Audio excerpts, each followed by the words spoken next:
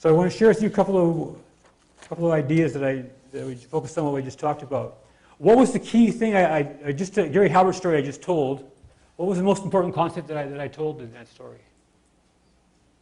You don't have to go to the mic. You can yell from your seat. You sort out Mentor? You Yeah. sort out your mentor. Yeah. Yeah, what else? Successful mentor. What did I do with Gary that was kind of profound? He even confessed it was. Listening to other business people's challenges. Yeah, it's all true. That's it. But there's one profound. To mentor you. What was that? To mentor you. You asked me to mentor you. Yeah, I asked him. I asked a question. I asked a question that nobody ever asked me before. I asked for what I wanted.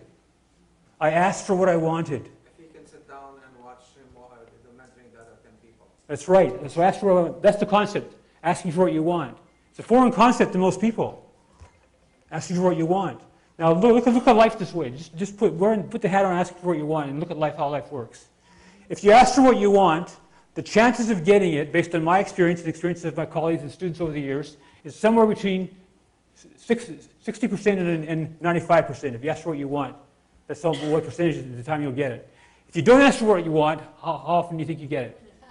Zero. Or maybe by fluke you might get it one or two times. So if you don't ask for what you want, you're not going to get it. If you ask for what you want, there's a good chance you will. Why don't we do it more of the time? Like all the time. People don't. Because the way they've been brought up, or the way the belief systems are, all this kind of crap that gets in the way. And it's just not in business, it happens in personal relationships. Do you realize that most couples out there have problems with sex and they're afraid to ask what do they want from their partner? It's absurd. It happens all through our life. We don't ask for what we want, and therefore we don't get it. And then we get mad at the person for not giving us what they want. So how can you expect somebody else to figure out what's going on in your brain? So you ask for what you want in all areas of your life, and then your life will work a lot better, a lot more happier, a lot more wealth, a lot more fun. Got it? Okay. Woo! Okay, I just want to tie up one of the stories here. In 1969, I already mentioned that. Oh, thank you. In 1969, I already mentioned. That's my alarm for my pill to go off here. Hang on. So while he's doing that, the one lesson I know about asking for what you want, because Alan taught me this concept, I don't know, 12, 13, 15 years ago. Sometimes when you don't get exactly what you want, you got to rephrase your question or go back to it and just ask for it a slightly different way. I mean, sometimes there's a persistence involved, right? You're going to get feedback from someone, and then you got to go, okay, now what do I do with this? How do I shift this around to ask for what I want? But it's amazing how many times, where you think there might be something complex or whatever, and you ask for exactly what you want, and you get, as Alan said, really close, 95%, of what you were planning to get from that. And if you don't, then just rephrase the question. But as Alan said, people are so afraid at times just to ask for what they really want. Darren Jackman sent this So, I mean, DJ, isn't it like fear of rejection? That's why people. yes, Part of it. that's You know what I mean? Like, absolutely. he was like, who knows why he said it. It's like, people don't like to get no.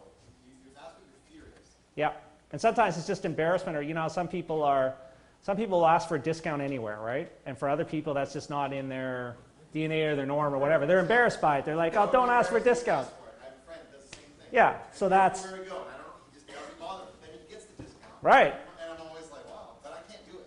Yeah, but see, he's asking for what he wants, right? It doesn't bother me. Well, you can't do it, but I suggest that you can do it. You just have to learn how to do it. Yeah. I should put on a course called Asking for What You Want. Halbert, Halbert. If you go to GaryHalbert.com, all his past newsletters, he's dead now. He died about 10 years ago.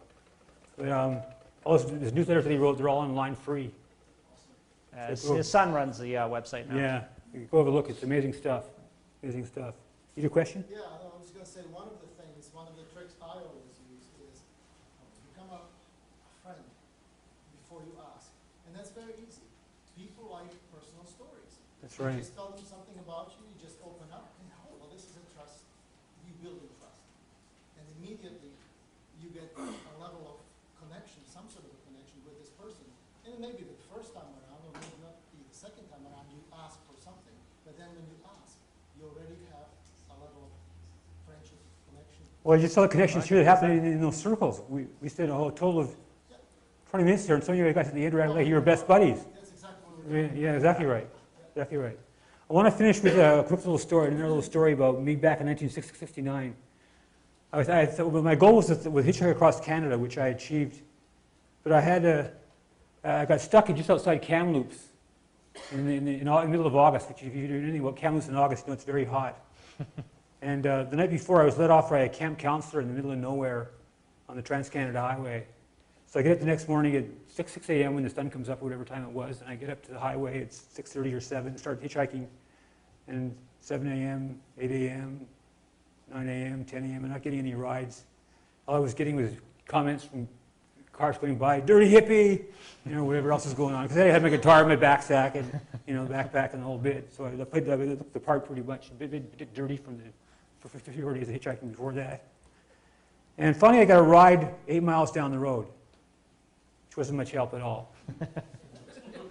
So in the distance, after he dropped me off, I looked down the road. I thought I saw a gas station or some other building down there. So I started walking towards it. And eventually I got there and it was a gas station. I thought, oh boy, maybe it's the kind of gas station that has a snack bar attached to it.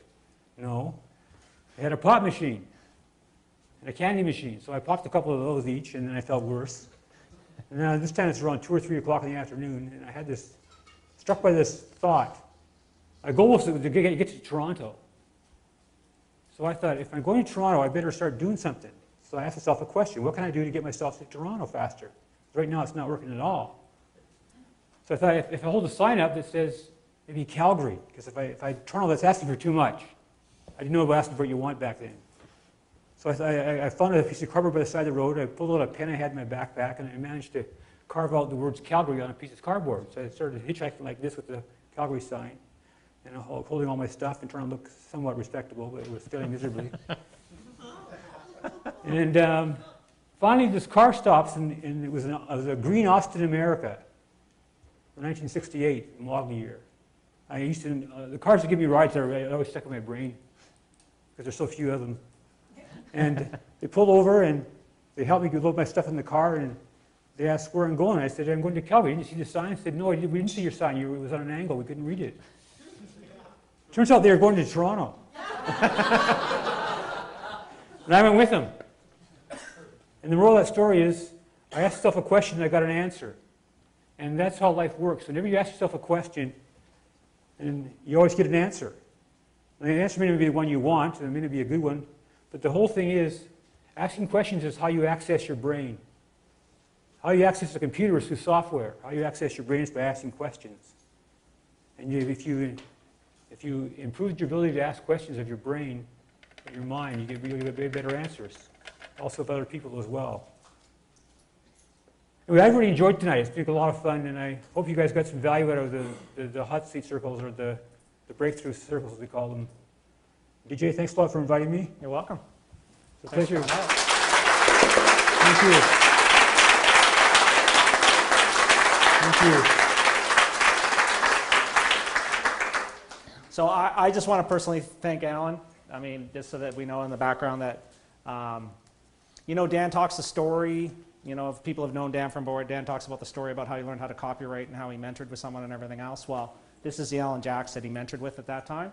And for those that don't know, Alan and I worked together for 10 years in a partnership. That's where I met Dan, so Dan made the connection with me to Alan from that standpoint. And I see the insights just came back to me tonight and everything else, just thinking about just really the power of questions, which is really an expertise, with Alan, if you got a few minutes to stick around and just ask him from that way. So even like for me today, when I found out that we needed to come up with another speaker, it automatically came a question in my mind. What can I do to deliver 5 to 10 times more value tonight?